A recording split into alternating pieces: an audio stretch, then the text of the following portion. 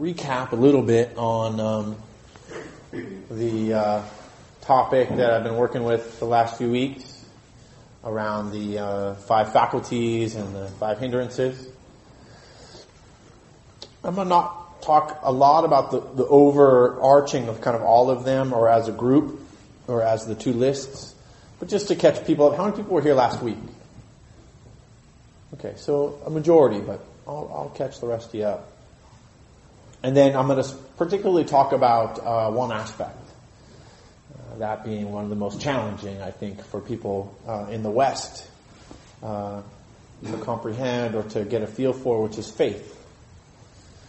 People tend to have a aversion towards the word faith. And I'm going to kind of break it down a little bit from the Buddhist perspective, and maybe it'll be helpful. But just to talk a little bit about, from the last week's perspective, faith, vigor, or effort or energy, mindfulness, concentration, and wisdom are known as the 5 faculties. In other words, the way the Buddha described it is the 5 kind of elements that are required to set foot on the path, to reach what we call liberation or nibbana, freedom from suffering.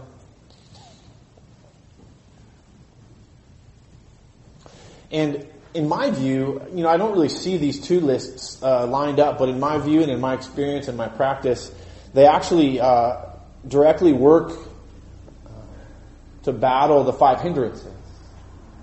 The 5 hindrances are the things that get in the way, the obstacles of our path or our practice. So faith works to alleviate doubt, which can get in the way, or even skepticism, which can get in the way of our progress. Vigor or effort works to alleviate sloth or torpor, sleepiness, sluggishness of mind. Why meditate when you can nap?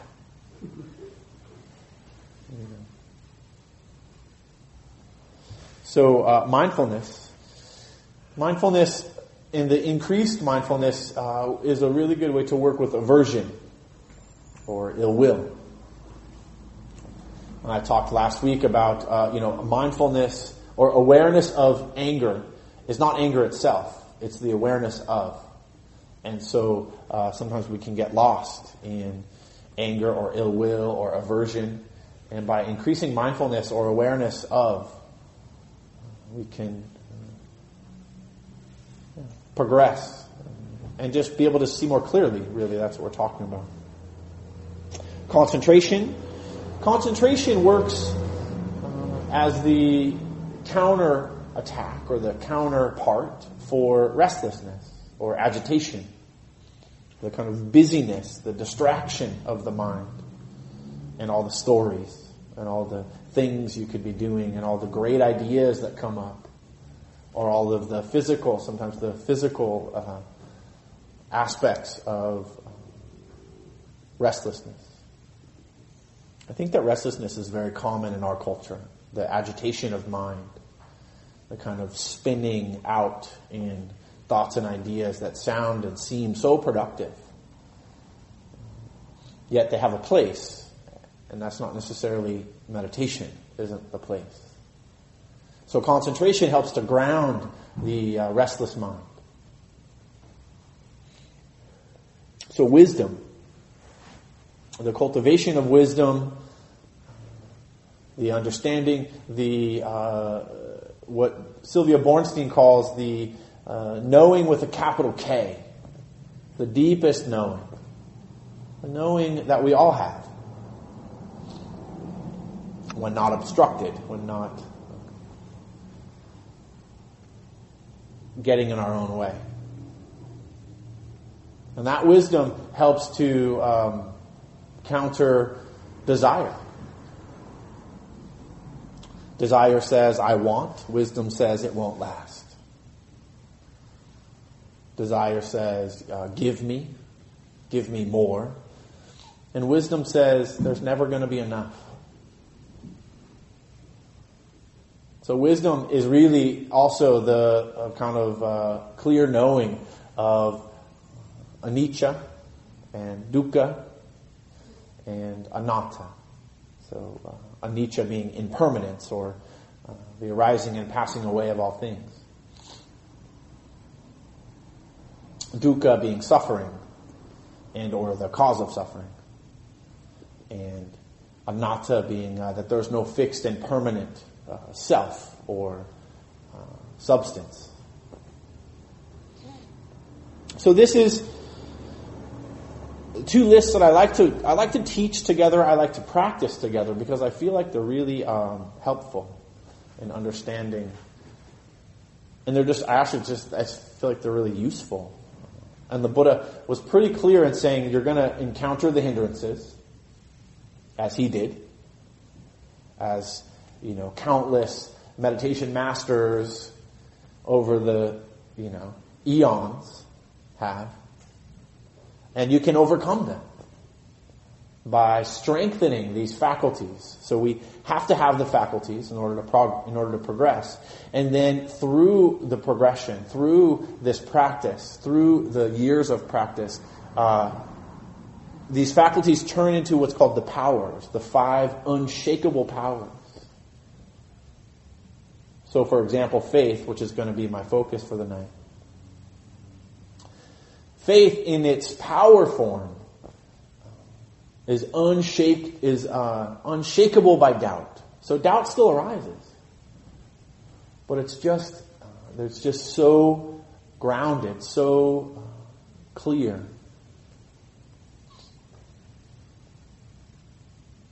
That doubt doesn't actually penetrate the mind, is a way to think about it.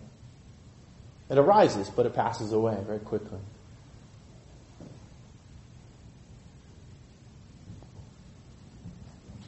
There's several stories that just popped into my mind, but I'll get to them later.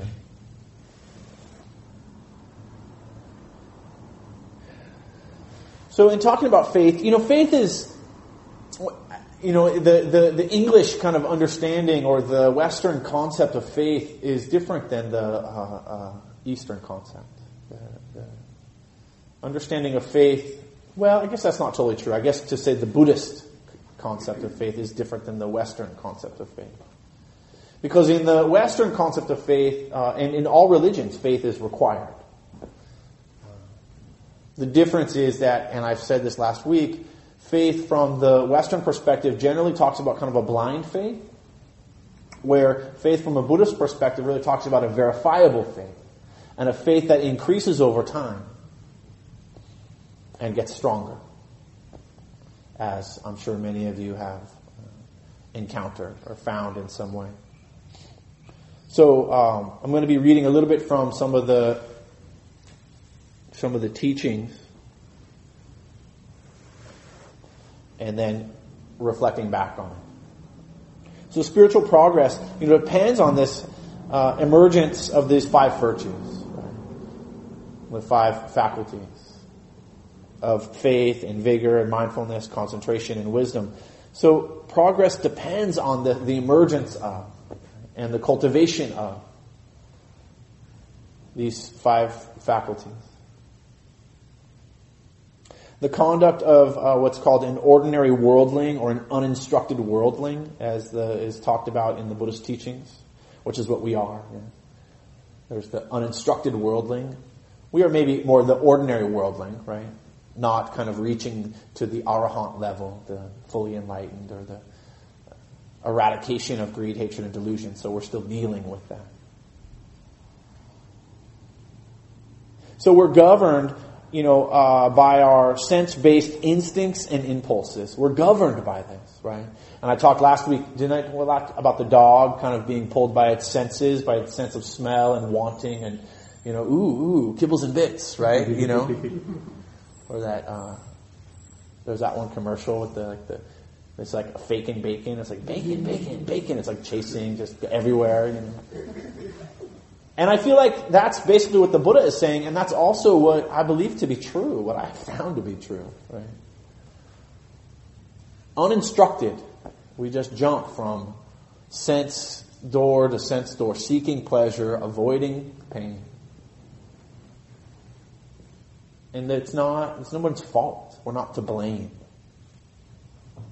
It's just the way things are. Being born into the body that is full of senses. And there is desire. And there is craving. There is aversion. And there is pleasant and there is unpleasant and there is neither. And so without mindfulness or concentration or the cultivation of these things, we just keep, mindlessly moving from one pleasurable experience to the next or avoiding one unpleasurable experience to the other. So faith is called the seed, right? And without the plant, or without it, the plant of the spiritual life cannot grow, can't start at all. Without faith, one can, as a matter of fact, do nothing worthwhile at all from the Buddhist perspective. Without faith. And what makes me think of this, I think of a few examples.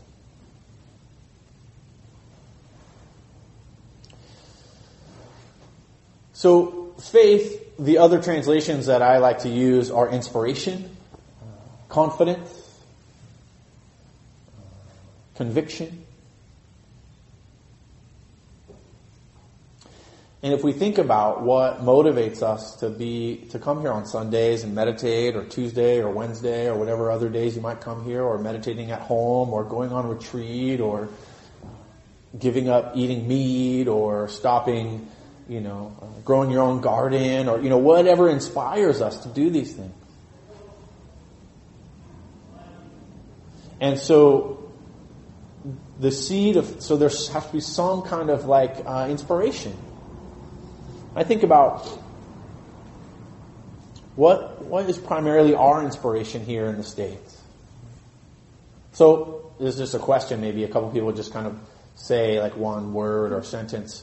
What was your inspiration for meditation, for Buddhism, to study Buddhism or to practice meditation? What inspired you? The need to stop being crazy. Stop being crazy. So there's some motivation to stop being crazy. So some recognition. Oh, I'm crazy. Yes? I wanted to master my mind instead of my mind being my master. Yes. So mastering the mind instead of the mind being the master. Yeah. How's that going? Pretty good, yeah? So that's verifiable faith. So you have this idea, this inclination, and then then you practice. And then sometimes it gets a little crazier, but then eventually we start to, just like the dog, right? We can train the dog, we can train our minds. Great. Others? Respite. Respite, yeah, respite from what? From the mind, from the emotional turmoil. The turmoil, yeah. Mm-hmm. From dukkha. I mean, basically, that's what the Buddha, one of the translations of dukkha is anguish, mental anguish, or torment of mind. Yeah, that's kind of what you're talking about. Mm-hmm. And to get out of my own way. Get out of my own way. Yeah. Yeah, for sure. Sorry. Yeah. No, right. And I feel like so those are that's like the motivation. Then the inspiration came when I actually I saw a teacher. And then I read a book. And then I saw a friend that had made changes, and I saw some calmness. I saw some change, some peace and ease. And that inspired me a little more to, okay, maybe I'll give this a try. Mm-hmm. I started meditating. I heard a teacher that just was like, wow, like Thich Nhat Hanh, or His Holiness the Dalai Lama, or Jack Kornfield, or, Mary Grace Orr, there's just so many teachers that we have, that kind of carry some kind of energy about them. And the Buddha too, the Buddha to be, Siddhartha Gautama, got some inspiration, as he was becoming clear that this world is full of suffering. He then saw the mendicant, the monk who had given up the world, shaven his head, carried only a bowl, very simple life. Dana, get a cushion. Yeah? There's plenty of them. And so he was inspired. And actually he cut off his hair and he escaped the temple where he had every need and want taken care of. And it still wasn't enough. So he went out and he was inspired. He had faith that there was an answer to be found. And he wanted to look. So he did. And he began a journey, just like we have.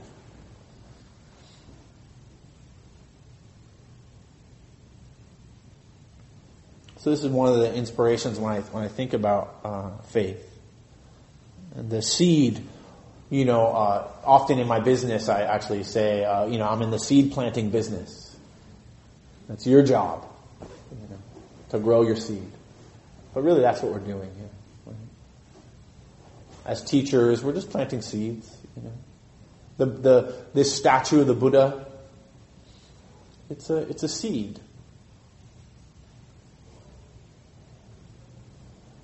It's a reminder. The Dharma. That's what the Dharma is.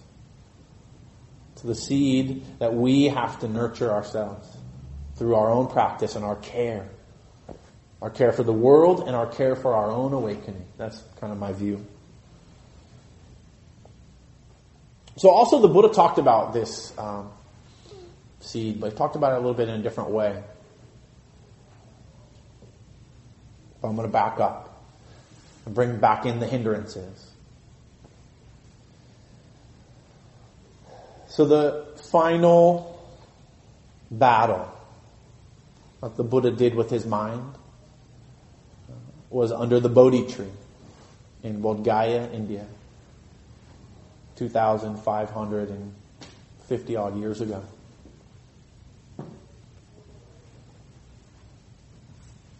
And he sat with a strong determination. So he had vigor, had effort. Strong determination. Having gained concentration over years of practice. Having calmed the restless mind. He still had doubt and desire and ill will to work with. So the story is that Mara is in the Buddhist kind of cosmology he's the tempter, yeah, the tempter, the Lord of Death. They call Mara. Mara is the egoic self. Really, some would say actually Mara is more the id. From a Freudian perspective, the id, this kind of the instinctual, the impulses, right? Greed, hatred, delusion, ignorance. And so, thinking about the enlightened mind being maybe superego, and the egoic self is where the battle takes place. So Siddhartha Gautama is sitting in front of a lotus, or in front of a Bodhi tree, banyan tree, with a strong determination. And then what arises in his mind is fantasy. Beautiful women, all the wonderful food that he could be eating if he just stopped meditating. He could go, if he just stopped the pursuit of enlightenment, of awakening, of truth, he could have whatever he wanted. So these fantasies filled his mind, as maybe has happened for you. where the fantasy has filled the mind, desire. And what he began to do is see clearly. He had enough concentration, enough mindfulness. He saw clearly that no matter how much he fed desire, desire would always persist. It would constantly be there.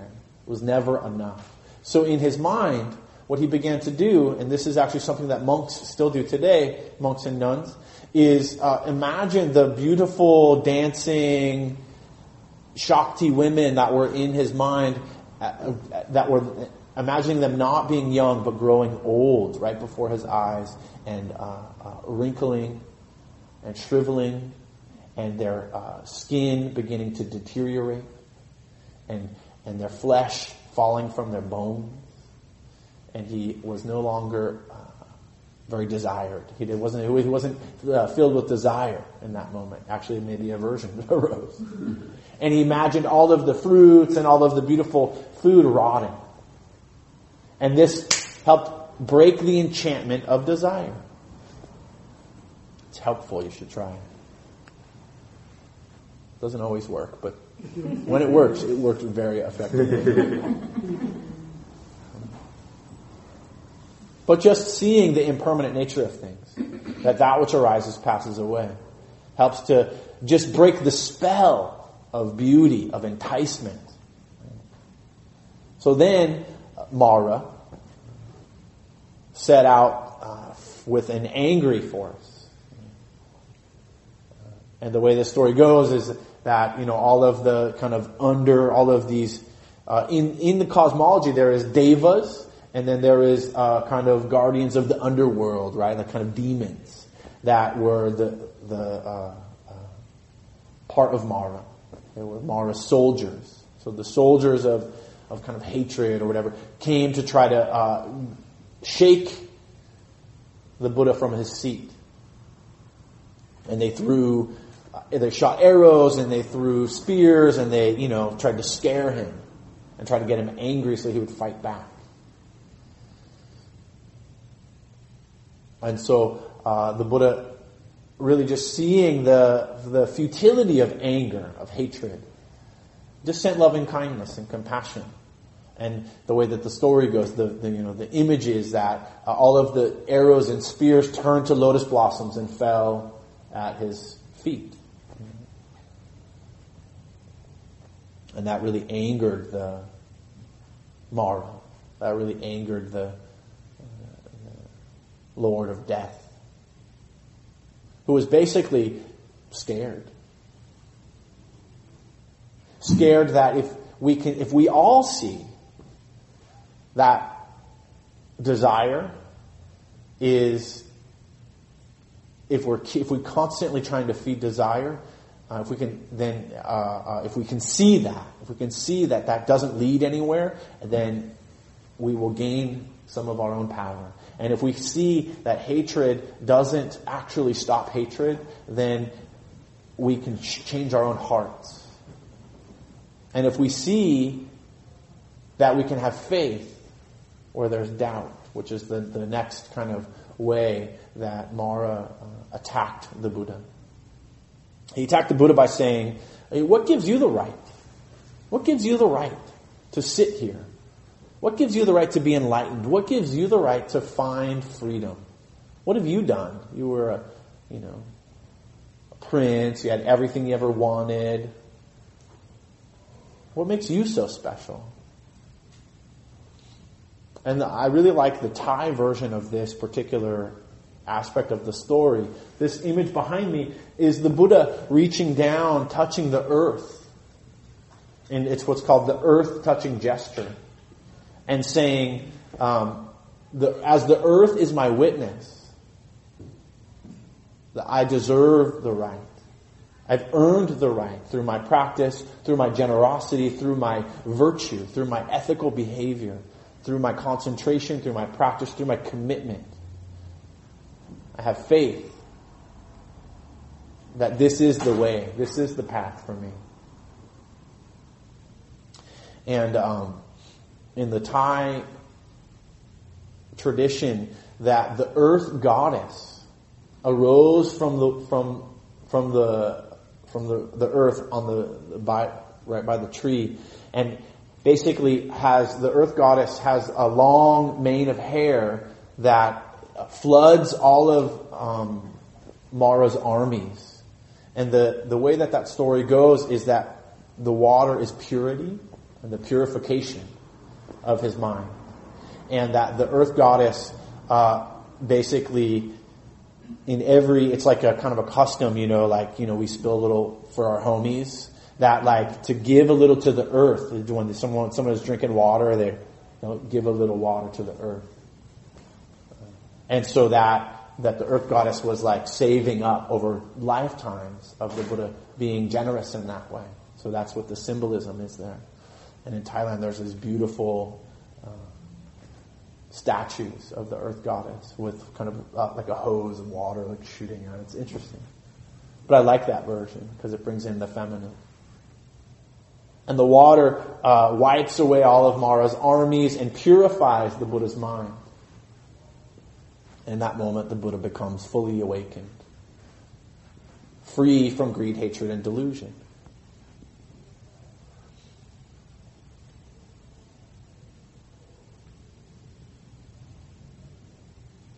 So back to faith. After the Buddha becomes fully awakened,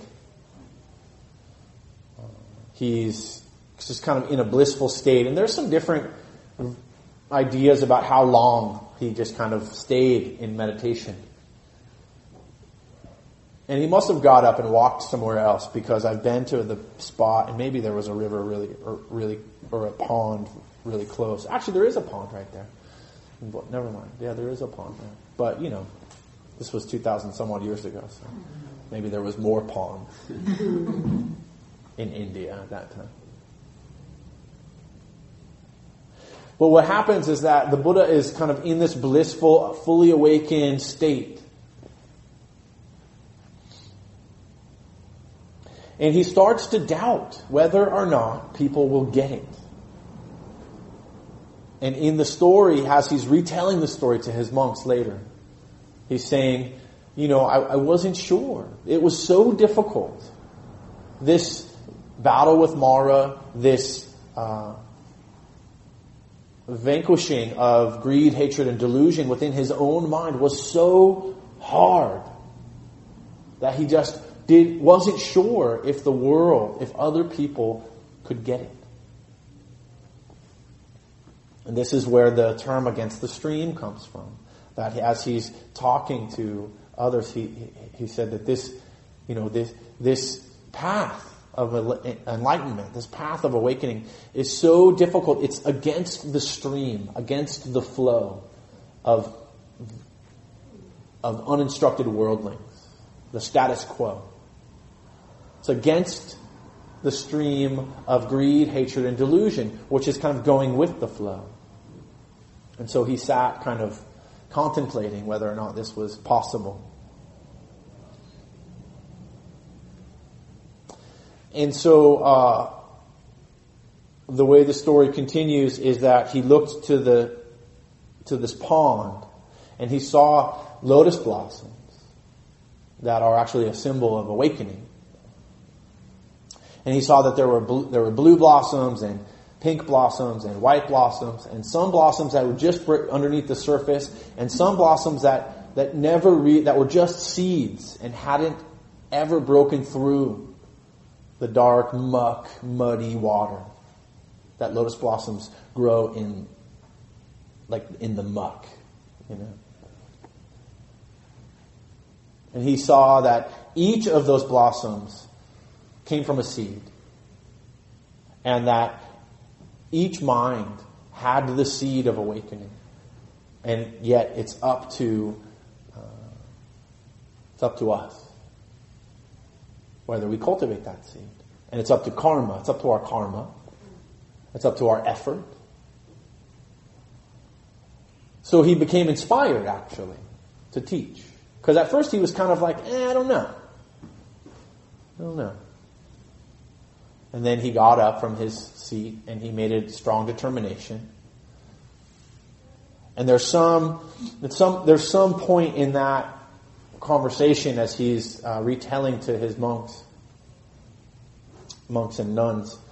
He said that he saw clearly that with each generation there will be some or few with less dust in their eyes that will be able to purify their own minds using these 5 faculties. And that was enough. That was enough faith, inspiration. That was also enough compassion that he gained in seeing, okay, so there is work to be done. There are some that can be freed. So I will teach.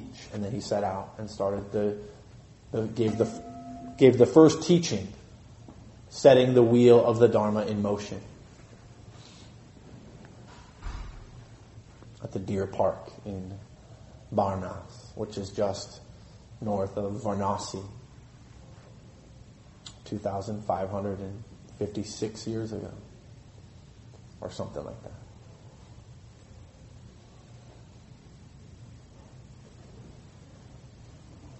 So faith is different from just kind of accepting beliefs. It's much more than just acceptance of belief. It requires a combination of 4 factors from the Buddhist perspective: intellectual, volitional, emotional, and social. That we have to inspire faith, we need to have all of these. To be a matter of faith, a belief must go beyond the available evidence. So I just told you a story. And whether you believe that story or not doesn't actually matter. What matters is if you believe, even though there really isn't the evidence that all that happened, that can be also true for you. That's actually what matters. That's the purpose of that story. It's a beautiful story. I love it. Lotus blossoms inspire me. But it has to go beyond what's available as far as direct evidence, right? So it's a little bit of a juxtaposition from what I said earlier about verifiable faith. We can have verifiable faith that meditation works without ever knowing what the end result will be. So verifiable faith, it's like more will be revealed, right? We can only know what we know. We can't go beyond what can be known in this moment. Right? So it takes faith.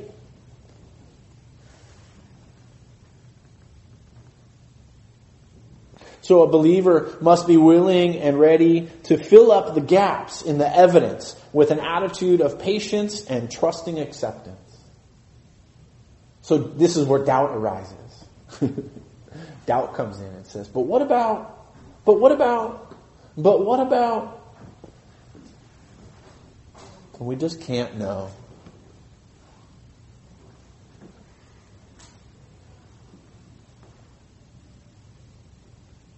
So there's a few opposites to faith.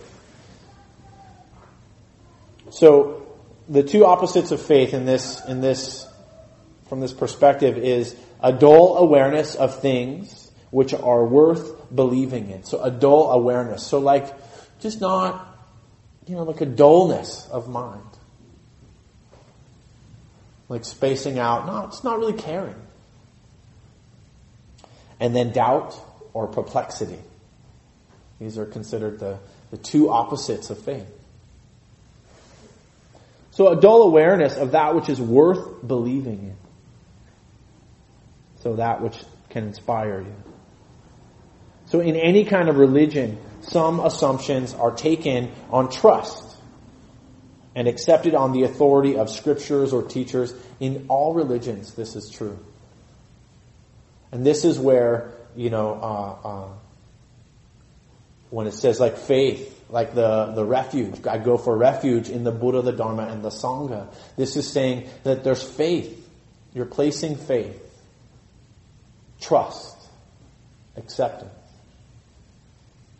That the Buddha was a teacher, did exist, did become fully awakened and enlightened. Even though until 300 years after the Buddha died, there wasn't ever a statue. So there's some faith there. Faith in the Dharma, the teachings of the Buddha. Which, hey, I misrepresent all the time, but the essence of the teaching is there. And so there's some faith in that. And also, the Dharma is not just faith in the scriptures, right? It's important to read the suttas. But again, nothing was written down for 300 years until after the Buddha died. 300 years after the Buddha died, they started to go, maybe we should write this stuff down. I don't know how that would have been. That must have been an interesting conversation. But what I love is the way the Buddha pointed, and the way the Dharma continues to point to the Dharma itself. Truth in nature, truth in your own awakening, verifiable faith. See if it's true.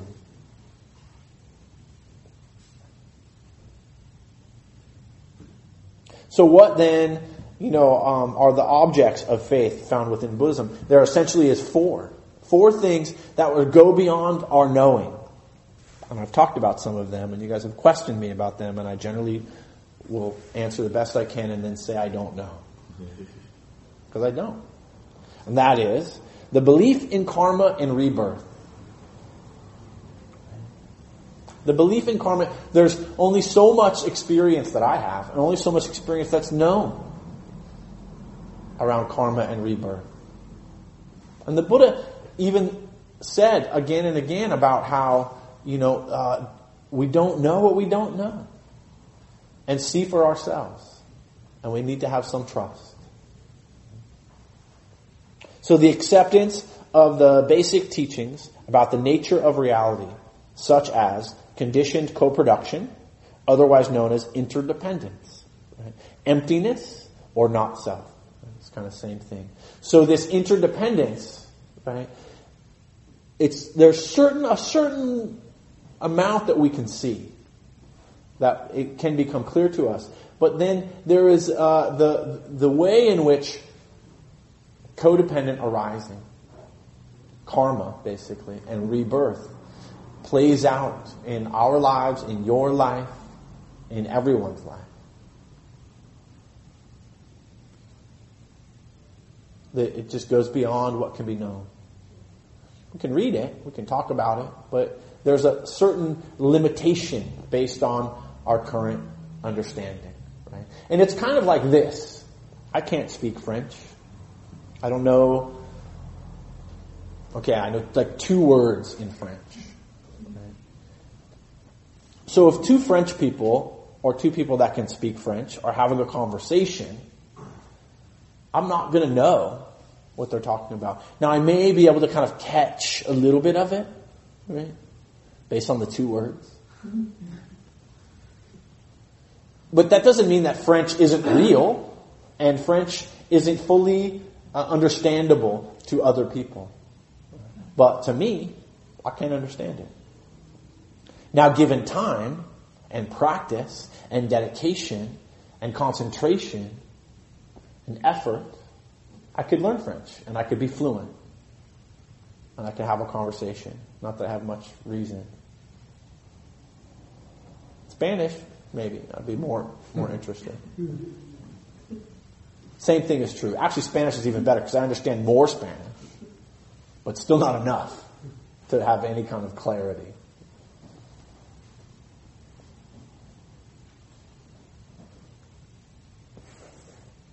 So this understanding of emptiness and interdependency and the nature of reality, dukkha, suffering, impermanence, and not self.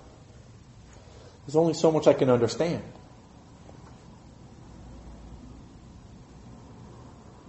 So, number 4 on this list of the 4 things that one needs faith to progress.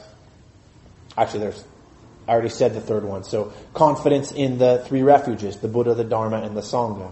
I already talked about that one. So I feel like we understand that one.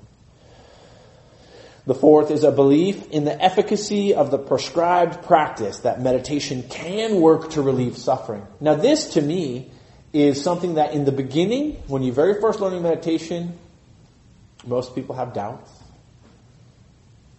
But yet there's some inspiration, right? Like I was telling you. I could see, you can witness it in others. And that's inspiring. And then this is where verifiable faith comes in. Because based on practice, you might have some relief. Or at least understanding of why we suffer. That was super helpful. I haven't stopped much suffering, but I have a lot more clarity as to why I suffer. And that's helpful.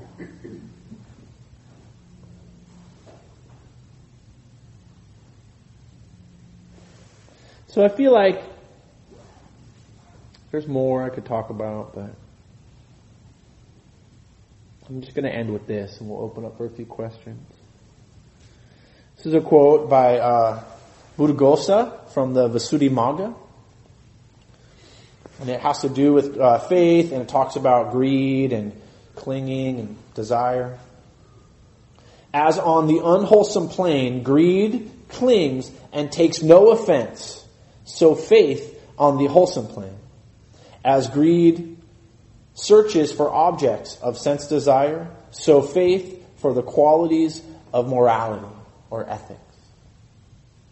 As greed does not let go of that which is harmful, so faith does not let go of that which is beneficial. So it's really countering greed, hatred, and delusion. Then the specific examples of the clinging that comes from greed. Faith is the kind of the confidence and the clinging to that which is beneficial or hopeful or wholesome. So again, faith, vigor, mindfulness, concentration, and wisdom. This is what we're here to develop. I wish you well on your journey.